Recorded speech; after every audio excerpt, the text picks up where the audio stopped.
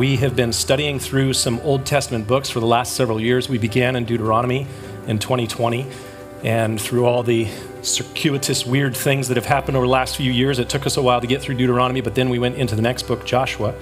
We finished Joshua at the end of the year last year, and now this year we're going to be getting into the book that follows Joshua. The book of Judges is where we will be this morning. And so what I wanted to do today is to kind of give a bit of an introduction into this book. Why the book of Judges? Why for such a time as this? What is it about this book that I think has a message for us? A year ago, this last January, I went to the first of these doctoral seminars that I've been going to at Southern Seminary. And the focus of that first doctoral seminar was on the Christian engaging in a countercultural world. Maybe you have some experience with that. But what I discovered as I was there in this room a year ago, and there's about 14 of us in this room, and we're talking about all kinds of different things that are going on in the world, I realized by the second day that everyone in the room, except for me, lives in a very dark red state. And their experience of interacting with people in their community, in their church, in their neighborhood, within their family, is different than my experience.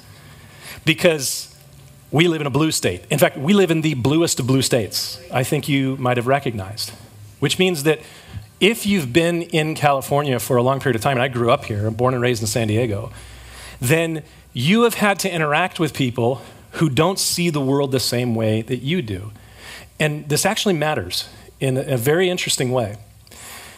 When I was interacting with people in this classroom a year ago and realized that most of the people in this room, they don't have that experience, I started to really think about what that means for us as Christians living in a world that is, in many ways, what has been described as post-Christian, and that is the world that we live in here in California.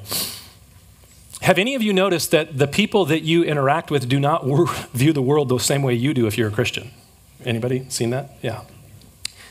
What I found in talking with my friends in Kentucky is that has not been their experience. That's something they've never experienced living in rural Tennessee or Kentucky or Alabama or Mississippi, which is where most of these guys come from, some of them from rural North Carolina. They don't necessarily have this experience. And in the last several years, it has somewhat taken them by surprise, some of the things that they see happening in the culture. But many of the things that happen in our culture, I don't know what your experience is, but I know for me, I look at it and I go, well, it's kind of like par for the course. I'm not surprised sometimes by the things that seem to be a big surprise to a lot of people in other parts of the country. You know that you live in a blue state as a Christian if you have ever experienced the loss of a friendship or a relationship because of your worldview as a Christian. You know that you live in a countercultural world if you've ever found yourself feeling the inclination, the temptation to self-censor your worldview in interacting with people at school or work or in your neighborhood, where you question whether or not you should say what you want to say, or you try to search for a way to say it diplomatically. You know that you're living in a post-Christian culture.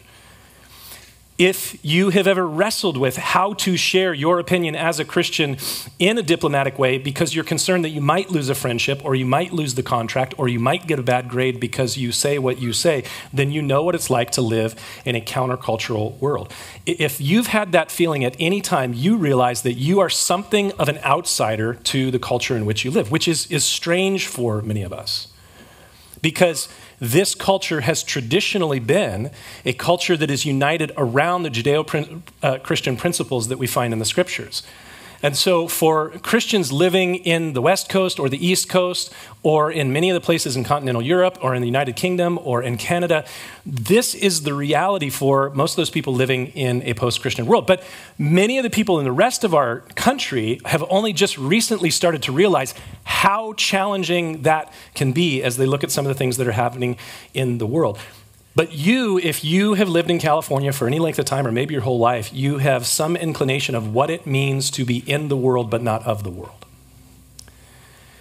In the series that we just did, Life in Connection, which we do at the beginning of every single year, we talk about life in connection with God, life in connection with one another, and life in connection with the world. And I taught the first message, and then Pastor Jason taught the next two messages. And during those messages, we went back to the book of John, chapter 17, where Jesus prays for his disciples. And not just his disciples who are there listening to him, but in the prayer, he says, I pray not only for these, his disciples, Thomas and Bartholomew and James and John. I pray for those who will believe, having heard their word. That's you if you're a Christian today. So he prayed for you. And something that he prayed is pretty awesome in that passage. He prayed this in verse 14. I have given them, my disciples, your word, Father, and the world has hated them because they are not of the world. Just as I am not of the world. He continued, I do not pray that you should take them out of the world. Now, how many of you would have wished that he would have prayed that God would just take us out? Like you get saved and boom, go to heaven. Like I vote that proposition. Amen? If we were in Kentucky, y'all would say amen. Thank you very much. We're going to work on that. I do not pray that you should take them out of the world, but that you should keep them from the evil one. They are not of the world, just as I am not of the world. Sanctify them by your truth. Your word is truth. What was Jesus praying there? He was praying that God, by his Spirit and through his word, would set you apart, even though you live in a world where you are a countercultural light shining in a dark place. He said, would you guard them, sanctify them, consecrate them by your word, because I'm leaving them in a world that hates them. Now, for the better part of American history, the experience of most people here that became normative experience was you could expect that the person that you would interact with had a basic framework of the world that you did. That is no longer the case. And that has no longer been the case for a lot of people living in the East Coast, West Coast, in these places where we live for a very long time. But it has shocked many people in other parts of the country, especially over the last 10 years or so. And so a year ago, I was at this seminar, and we talked about a lot of the things that are happening in the culture. We talked about critical theory. We talked about LGBTQ plus issues. We talked about the overturn of Roe v. Wade, which has ignited a huge political wildfire in our culture in the last 2 years. We talked about the crazy debates that are happening in our culture around gender and sexuality. And during the conversations a year ago, I threw out a question to the people that were gathered there, and I said, do you think that the floodwaters of this craziness that is coming up to your door, do you think that we've reached the high water mark of this flood of chaos in our culture? Do you think that we've reached what some people refer to as peak woke? We're at the top of the wokeness. And the consensus of the 13 or so guys in that room, including the professor, they said, we hope so. So we were back at it again a couple of weeks ago, talking about many of the same things in the same room with the same professor, and many of the same people were in that room. And there was fairly broad agreement as I asked that question again. Do you think that we've reached peak woke? After the craziness, let me just mention some things of the last 12 months that show the shift of our culture. Just one word will bring to mind: Target. Bud Light. I know you probably didn't expect to hear that at church on Sunday. Disney. The shift within Disney. We're seeing within many of the news media outlets that there's a lot of people losing their jobs because of wokeness. So I said, do you think that we've reached peak woke? Again, a couple of weeks ago. And the response from many of the people in that room was, yeah, we think we have. And I said, hi, I'm Miles. I'm from the future.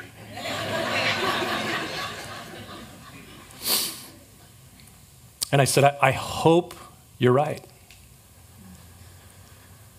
I hope that their thought that we've reached the high water mark is true. I said, I hope that the floodwaters are beginning to subside. I hope that we will see a return to some form of rationality and reasonableness of thought within our culture. But I'm not entirely sure that we have. And so we had a long conversation about this, actually like 3 days of conversation about this. And one of the things that we talked about, and one of the things that I thought a lot about is, what if we haven't seen the high water mark? What happens if our culture continues down the path that it has been going down for quite a while, and not just the last 25 years? And a further question, what is causing this? And if we can determine what is causing this, then the follow-on question is there anything that can be done to move the needle in the opposite direction? Is there anything that we can do to change course? This has been something that I've been thinking about for actually many years. Pardon me, my plague from Tennessee is causing my nose to run. I've been thinking about these things for a very long time. And they actually, sadly to say, they caused me to lose sleep, and they caused me to be on this never-ending quest to try and figure out how do we respond to these things. It drives my wife and my kids crazy because I can't stop myself from thinking about this constantly. And maybe it doesn't concern you, but it deeply concerns me. I'm deeply concerned that the worldview that formed the Western world, which is a Judeo-Christian worldview, I'm deeply concerned that this worldview is being gutted. It's being gutted by a different worldview that is caustic, that's toxic. It's a cancerous worldview. The worldview that built the world that I believe you probably enjoy, and recognize this, the worldview that built the world that makes this place the envy of the world and is the reason that you have so many people trying to get into this country. I know there's a lot of opinions about what's happening on the southern border, but recognize that if you lived in a world other than this world, you'd try to find a way to get here too. In fact, your ancestors did. Mine did. My dad's family came here from Naples, Italy in the early part of the 20th century. Why? Because there's something about this place that's different. And it is, or has been, like a light shining in a dark place, calling many people to come from all over the world. And it is still the place that many people want to come and are trying to come. But this worldview that built this world, it has not just created an awesome place here, but it has been the net benefit for the rest of the world as well over the better part of the last 500 years. And I think that you could verifiably prove that by not even a very deep study of history. And I've studied history extensively over the last 25 years, and I see it very, very clearly. But what is hard for us to imagine is that it could all fall apart very quickly. It's hard for us to imagine that because all of this that we enjoy seems normal to us. But if you study history, you'll discover that this is not normal in human history. What you have experienced, what I've experienced in my entire life, growing up here in this wonderful nation, and I've traveled all over the world, and I can't wait to get back to this place when I travel. And I love other parts of the world. I've lived in other parts of the world. They're wonderful, but I can't wait to get back to San Diego, California.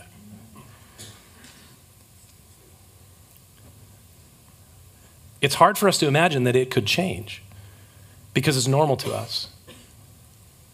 It could fall apart. Why?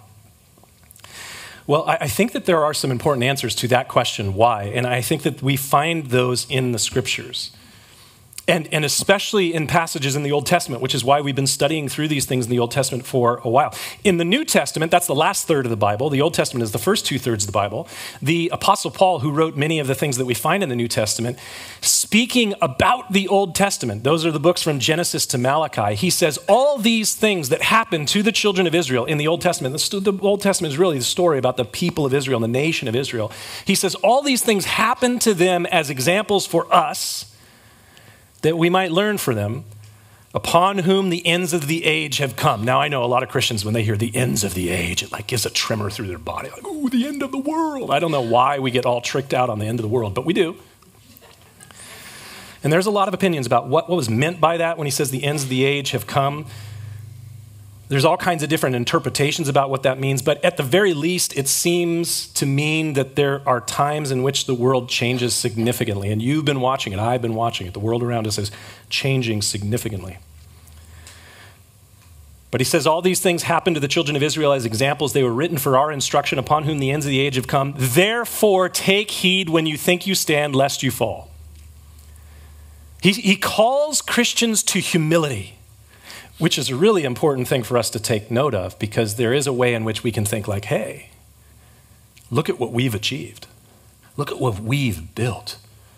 Look at what we've made. And he says, take heed when you think you stand, lest you fall. The stories of Israel in the Old Testament show us repeatedly what happens to a people when they arrogantly think, we've got this. Look at what we've done. And then a slide begins to take place.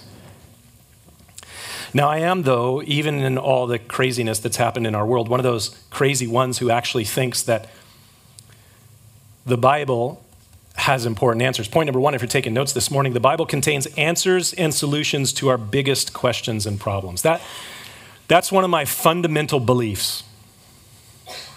This book that we study every week, and hopefully you read throughout the week, this contains answers and solutions to our biggest questions and problems. What are our biggest problems? Well, in our culture over the last 25 or so years, we've been told that our biggest problems are climate change. Our biggest problems are, right now, inflation. It's a big problem, isn't it?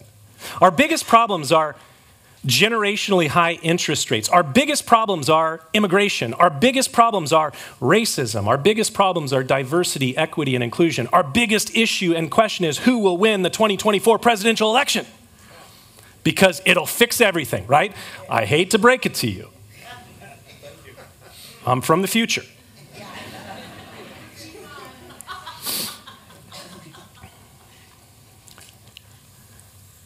Ultimately, when we open the pages of Scripture, we discover that our biggest problem is not those things. Our biggest problem is sin. All of those things are just downstream effects of sin.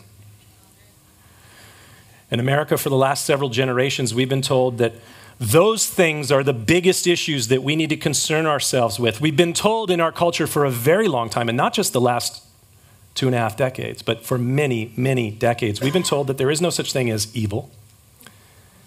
There is no such thing as sin, what the Bible calls sin. And there is no such thing as God. Imagine there's no heaven. It's easy if you try.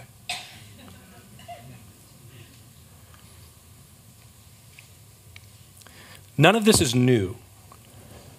And when you open the pages of the Scripture, Old Testament new, you discover that it's not new. In fact, 3,000 years ago, a wise king named Solomon wrote these words in Ecclesiastes chapter 1. That which has been is what will be, and that which is done is what will be done, and there is nothing new under the sun. Is there anything of which it may be said, see, this is new? It has already been in ancient times before us.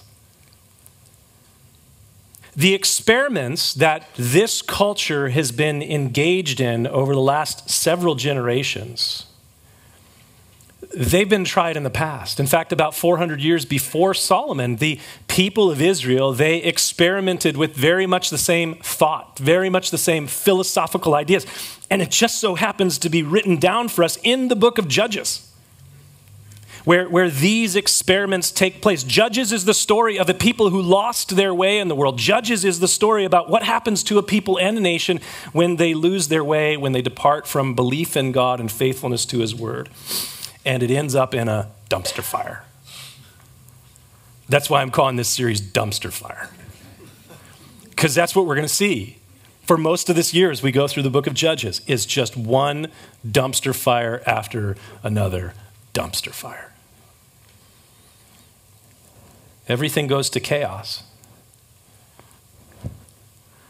I kind of regret the day at the end of 2019 where I said to the church that my word for 2020 is chaos. I had no idea. And it continues. But not for the reasons we might assume. The chaos started a long time before. You begin to wonder, though, what is causing this? How did we get here? Well, as I said, the Bible contains answers and solutions to our biggest questions and problems. So I think the Bible is a good place to start. So what I would like you to do is open your Bibles to the book of Judges. If you don't have a Bible, you can raise your hand. One of the ushers will bring you one. And we're actually going to open to chapter 2. We'll get to chapter 1 next time. But chapter 2 gives us an important framing for the book. Chapter 2 contains kind of the theme idea or framing premise of these stories that we'll discover in the time of Israel's history called the time of the Judges. Judges chapter 2, it's the 7th book of the Bible, Genesis, Exodus, Leviticus, Numbers, Deuteronomy, Joshua, and Judges. Verse 7 We read this. So the people served the Lord all the days of Joshua. He was the one who led the children of Israel after Moses' death and brought them into the conquering of the promised land, which we studied in the book of Joshua. The people of Israel, they served the Lord all the days of Joshua and all the days of the elders who outlived Joshua, his generation, his leaders, his judges, if you will, for the nation. They served all the days of Joshua and the elders who outlived Joshua, who had seen all the great works which the Lord had done for Israel. Now Joshua, the son of Nun, the servant of the Lord, he died when he was 110 years old, and they buried him within the border of his inheritance in Timnath-Heres, in the mountains of Ephraim on the north side of Mount Gash. All these things happened. This is history. That's when they tell us all these temporal markers, these specific locations and places. This tells us that this is history. But look at this, verse 10, and maybe put a highlight mark next to it, an exclamation point. This is key, this is important. When all that generation had been gathered to their fathers, a nice biblical, poetic way of saying they died. When Joshua and the elders that were with Joshua died, another generation arose after them who did not know the Lord,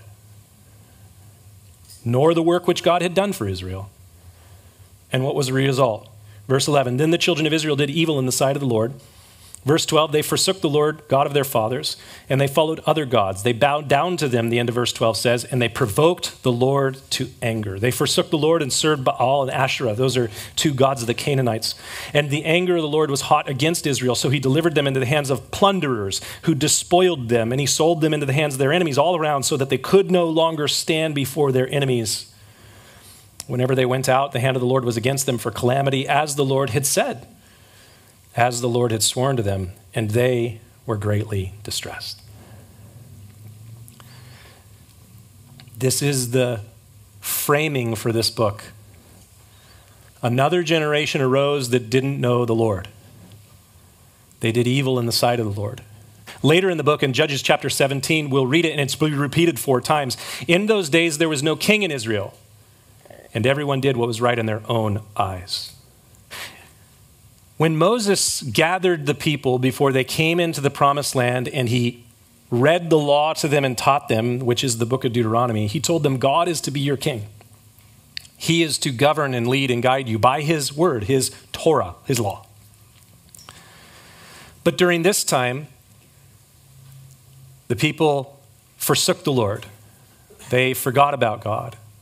There was no God to govern or lead. There was no king in Egypt or in Israel. And everyone did what was right in his own eyes. They did what our culture says. Follow your heart. Bad advice. They did what was right in their own eyes. And they did evil in the sight of the Lord. They did what was against God's law and against God's nature. God was supposed to be their ruler, their governor, their king. They forsook the Lord. They did not respect God as king. And what happens? Point 2, if you're taking notes, God is the primary solution to our problems. If you depart from him, you have major problems and no hope. That's going to be the story of this book. The children of Israel in this book, they will serve God as long as they have a good leader like Joshua or the elders that were with Joshua. And then when those elders die, the people arrogantly think, look what we've done for ourselves. Look how good we are. Look how amazing we are. We've made this land fruitful. And then they begin to depart from God and they slide into a place of idolatry and adultery with other gods. And then God allows them to go into the hands of their enemies who destroy and despoil and persecute them. And then at the bottom of that, they cry out to God, God, save us, we repent. And he raises up a leader, a judge. And that leader leads them back to repentance to God and leads them in victory against their enemies. And then what do you think happens when that judge dies? The children of Israel begin the cycle again. It is a cycle we'll see over and over and over in the book of Judges. There arose a generation that did not know the Lord, and they did evil in the sight of the Lord. God had made this clear through Moses that this is exactly what would happen. That means this was entirely avoidable. Have any of you ever experienced something in your life that you look back on afterwards and go, that was entirely avoidable? I'll never forget, I was just about to turn 21. It was a Sunday, and I came home from church to my parents' house, and there my younger brother's friend had his dirt bike. And he said to me, Miles, do you want to ride the dirt bike? And I said, yes, I think I do. And My mom, the prophetess of the Lord, she said, I'm going in the house. You're going to end up in the ER. And by golly, I ended up in the ER that day. Now, she's not really a prophet. She just understood a simple principle. Play stupid games, win stupid prizes. And that's exactly what Moses taught 3,400 years ago. It's right there in black and white in Deuteronomy chapter 28. What we call the blessings and the curses of the law. If you follow God and obey his Torah, his law, you will be blessed. But if you disobey and reject God, you will be cursed. It is simple if this, then that conditional realities. It's come to be known by theologians as the Deuteronomic principle. It's just a principle taught in the book of Deuteronomy. That's what Deuteronomic principle means. In the New Testament, it is put forward as the law of sowing and reaping. You reap what you sow. How many of you have heard that before? You reap what you sow. What that means is if you plant an orange tree, you're indefinitely going to get apples, right? No. You reap what you sow. Like begets like. And so Paul in Galatians would say, if you sow to the Spirit, that is, you do those things that God has revealed by his Spirit in his word. If you sow to the Spirit and follow the teaching and principles of the Spirit, you will of the Spirit reap life. And if you sow to the flesh, do what's in your heart, man. You'll reap corruption, destruction. And here's the amazing thing about the principles of God. If you follow the revealed principles of God, even if you do not believe in the miraculous and the death, burial, resurrection of Jesus, even if you are not an Orthodox Christian in the truest sense of what it means to be a Christian, those practical truths still beget blessing. Let me give you an example. There was a man named Thomas Jefferson. Maybe you heard of him. He was what we would call a deist. He was not a Christian. Those who want to argue that he was a true dyed-in-the-wool Christian, he was not a Christian. He was, in fact, a slave owner, but not a Christian. But he did believe that the truths of Scripture were important. And he wrote some of the most amazing words in American history. We hold these truths to be self-evident. Where did this idea come from? Because it's not self-evident. We hold these truths to be self-evident, that all men are created equal and they are endowed by their Creator with certain inalienable rights. Among these are life, liberty, and the pursuit of happiness. And he with others with him, some were actual Bible-believing Christians, he with others banded together to create a more perfect union. Not a perfect place. Many imperfections along the way, many things we've screwed up in. But they endeavored to create a more perfect union founded upon what? There is a God who created us and made us equal. And he endowed us with certain inalienable rights. Among these are life, liberty, and the pursuit of happiness. And they have yielded more than 2 centuries of phenomenal transformation. When Thomas Jefferson wrote those words, there were about 1 billion people living in the world.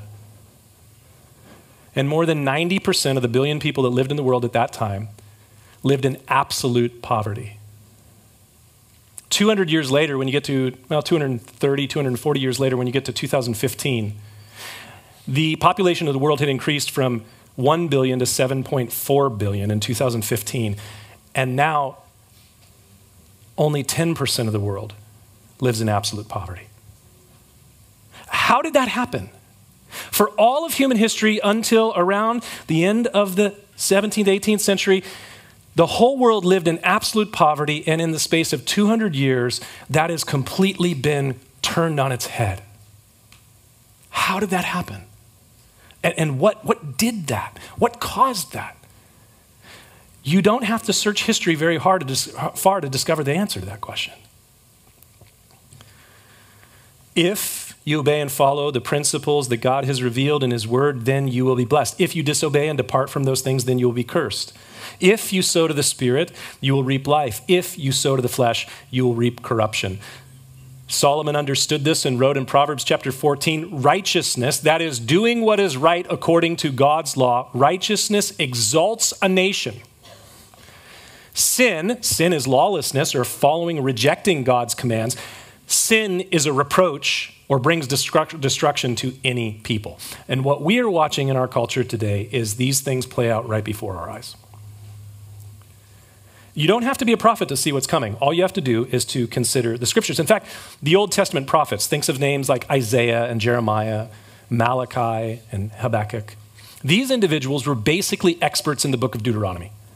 That's why I set out to teach through the book of Deuteronomy before we got to any of those other books, because you will better understand the history of Israel, Joshua, Judges, Ruth, 1st and 2nd Samuel, Kings, Chronicles. You'll better understand the prophets, Isaiah, Jeremiah, Ezekiel, Daniel, if you understand Deuteronomy, because these guys were experts in Deuteronomy, and they could say, well, Deuteronomy 28 says, if this, then blessing, if this, then cursing, here's all the things that you're doing, you're going to end up cursed. And after the fact, the people would be cursed, and they go, wow, that guy was a prophet. No, he was just an expert in the law. Understood what the scriptures say. Play stupid games. Win stupid prizes. Let me bring this up to our time. Since the 19th century, the Western world has been flirting with godlessness. These things that you're seeing in our culture did not happen overnight. They are the consequences of many decisions made over time. Since the 19th century, we are now living in the 21st century, the Western world, especially in America, has been flirting with godlessness. This is a civilizational experiment to answer the question, can man live without God?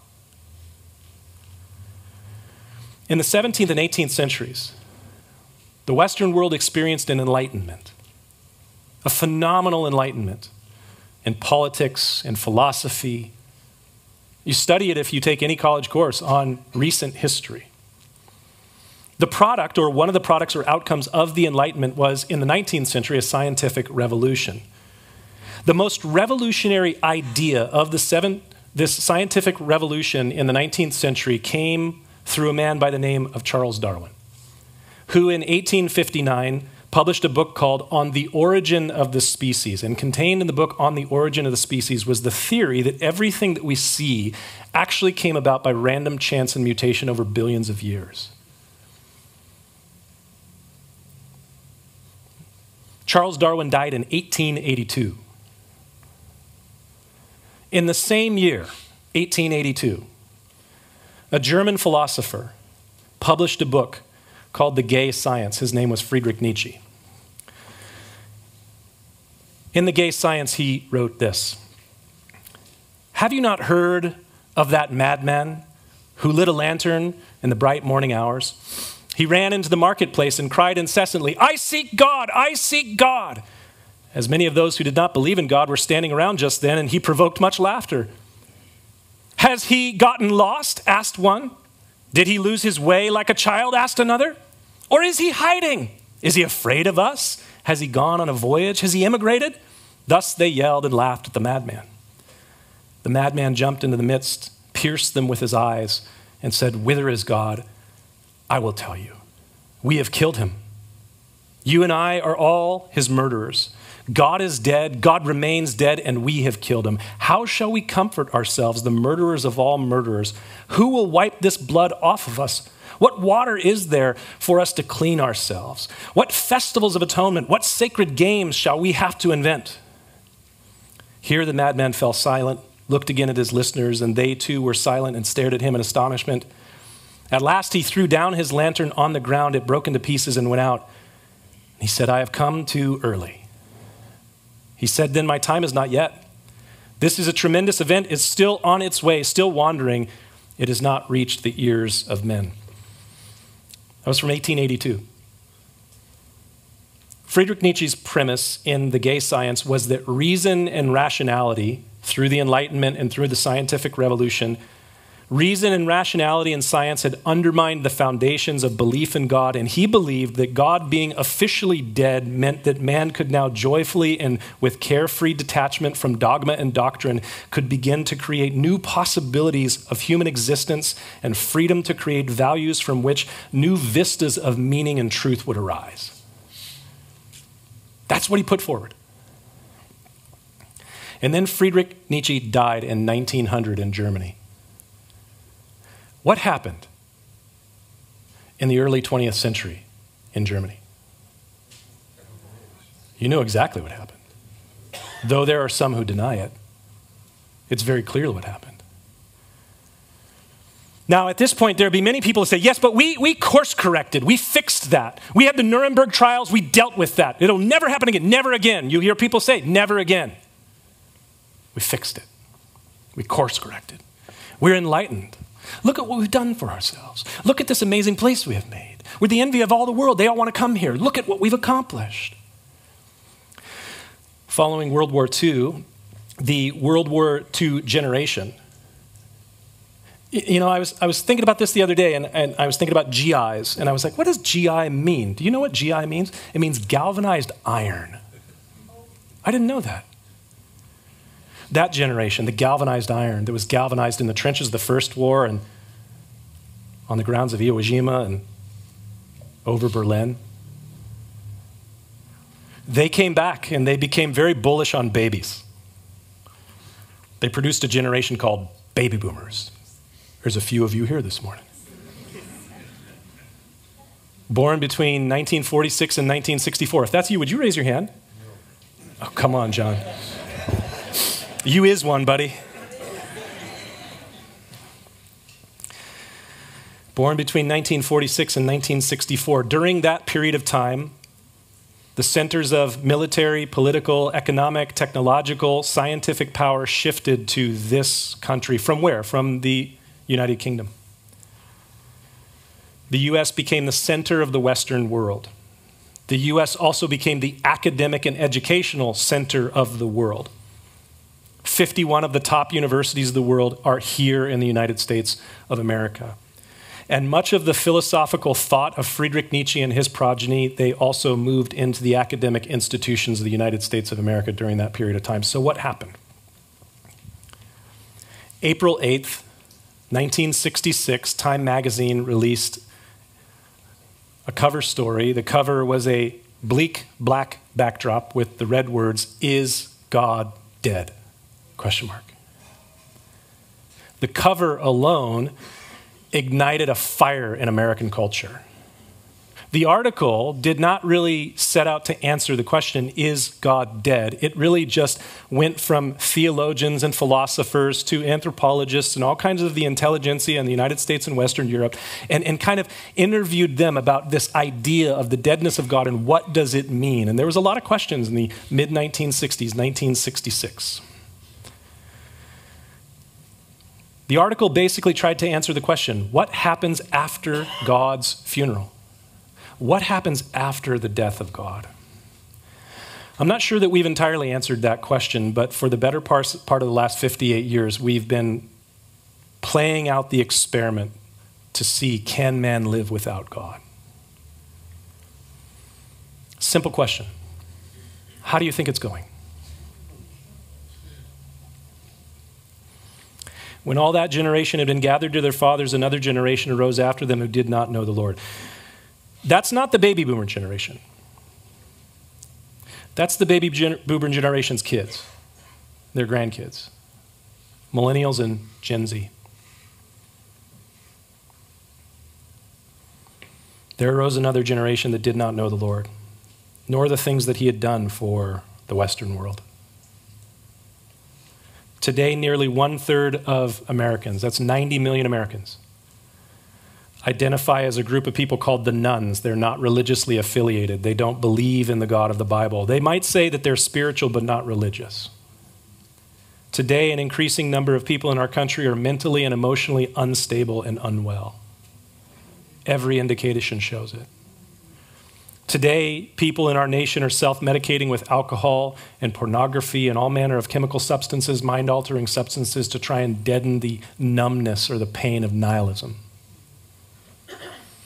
Today, there is an increasing confusion about identity and questions of purpose. Today, there is what many have identified as a meaning crisis in our culture. Questions of whether or not the Western view of the world, the cultural values of this culture have anything worthwhile to offer to the world other than empire, colonialism, and patriarchy. Today, the hope of many religiously affiliated people in the United States think that if we just elect the right president, everything will be fixed. I'm from the future. Wake up. Let me remind you, God is the primary solution to our problem. It is a sin problem. It's not a political problem. It's not an economic problem. It's not an education problem. It's not an immigration problem. It's not a racism problem. It is a sin problem. All of those are the products of sin. God is the primary solution to our problems. If you depart from him, you have major problems and no hope. Today, we're facing an increasing number of believers and non-believers alike who think that we may be seeing the unraveling of the Western world. What would it look like if the Western world was gone? Well, all you have to do is look at history and see what did the world look like before those things that came from this Judeo-Christian worldview, the Enlightenment and the Renaissance and the Reformation and all of these things. What did the world look like? Well, most of the world lived in absolute poverty. Oh, we could never go back to that. We've righted all those wrongs, have we?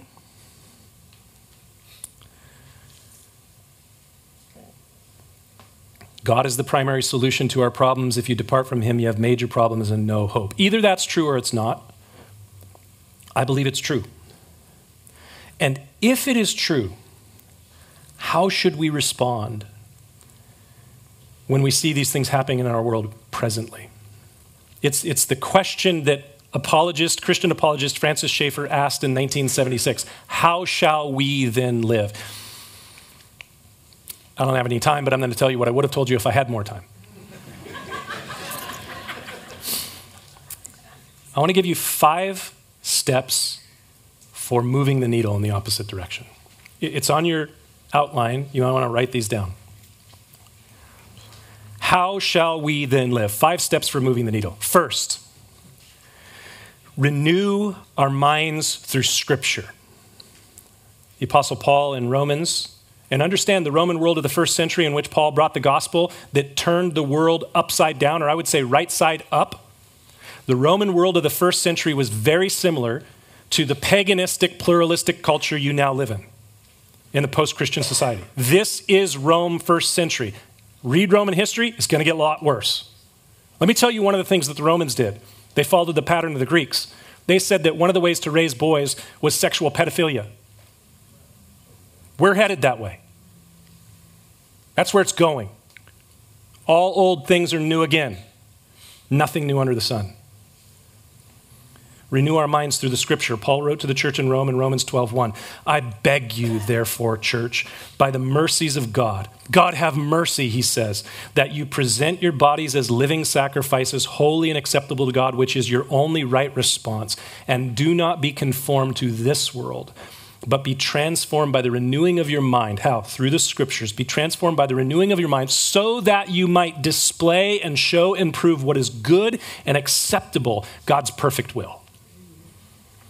The world needs to see Christians living according to the perfect will of God, and only that comes through us offering ourselves to the Lord and being transformed by his word. So 1, renew our minds through the Scripture. 2, endeavor to be salt and light in a distasteful and dark world. Jesus preached to his disciples in the Sermon on the Mount, you are the salt of the earth. But if the salt loses its flavor, how shall the earth be seasoned? It is thence good for nothing but to be thrown out and trampled under the foot of men. You are the light of the world. A city that is set on a hill cannot be hid, nor do they light a lamp and put it under a basket, but on a lampstand, and it gives light to all who are in the house. Let your light so shine before men that they may see your good works and glorify your Father in heaven. Number one, renew our minds through the scripture. Number two, endeavor to be salt and light in a distasteful and dark world. Number three, create and grow Christ-centered countercultural communities of faith. What is that? That's a church. A church is a Christ-centered countercultural community of those who believe.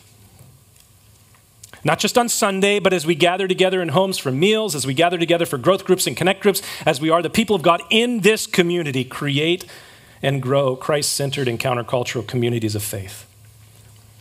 Number four, engage and invest in the lost generation. What is the lost generation? It's not a group of an age group of people. It is all of those people in our culture who say, I don't know if I believe in the God of Abraham, Isaac, and Jacob. I don't know if there is a God. I'm agnostic. I'm atheistic. Engage and invest the lost generation. Jesus said, go and make disciples of all nations, teaching them the things that I have commanded you. You are a chosen generation, said Peter. A royal priesthood, God's holy nation, his own special people, that you would proclaim the praises of him who called you out of darkness and into his marvelous light. Renew our minds through the scripture. Endeavor to be salt and light in a distasteful and dark world. Create and grow Christ-centered countercultural communities of faith. Engage and invest in the lost generation. Fifth and finally, engage the culture persuasively with the gospel. That word persuasively is key because this is what American Christians, I am convinced, have forgotten in the last 40 years, my lifetime. We don't know how to have persuasive conversations with people who don't agree with us. We just want to shout at them. We just want to yell at them. We just want to tell them that they're sinners. We just want to tell them they're going to hell. We just want to tell them to repent. We have no idea how to engage with them persuasively. And let me tell you, all of the low-hanging fruit of easy people to win to faith, it's gone. You must learn how to have an actual conversation with someone who does not agree with you, who votes according to blue state values, who thinks that abortion is a woman's right to choose and thinks that it's a perfectly fine form of birth control, who think that you can actually change your sex on a whim and decide that you are now a female if you're a man. You have to learn how to speak persuasively with that group to help them to see that it's not reality or truth and to convince them to the view that you have. The Apostle Peter said, sanctify the Lord God in your heart and always be ready to give an answer, a defense to the one who asks a reason for the hope that is within you, and do so with meekness and fear. Paul said to the church at Colossae, continue earnestly in prayer, be wide awake, vigilant. In it with thanksgiving. Meanwhile, praying also for us that God would open to us a door for the word to speak the mystery of Christ, for which I am also in prison for, that I may make manifest as I ought to speak. Walk in wisdom towards those who are outside, redeeming the time. Let your speech always be with grace, seasoned with salt, that you may know how to answer each one.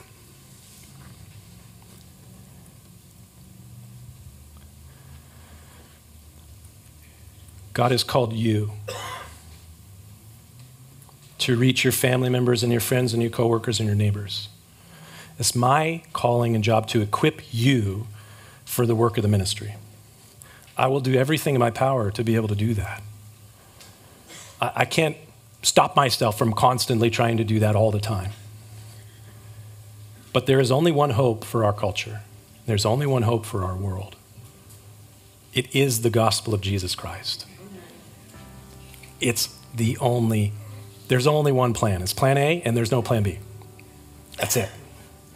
God help us. Amen. Would you stand with me as we close in prayer? Father God, we certainly need your help.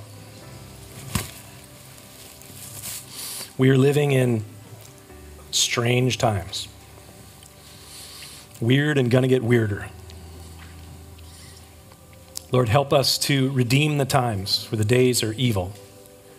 And having done all to stand therefore, having put on the belt of truth and the breastplate of righteousness and the helmet of salvation, and having our feet shod with the preparation of the gospel of peace, taking up the shield of faith with which we will quench the fiery darts of the wicked one, and the sword of the Spirit, which is the word of God. Help us, Lord.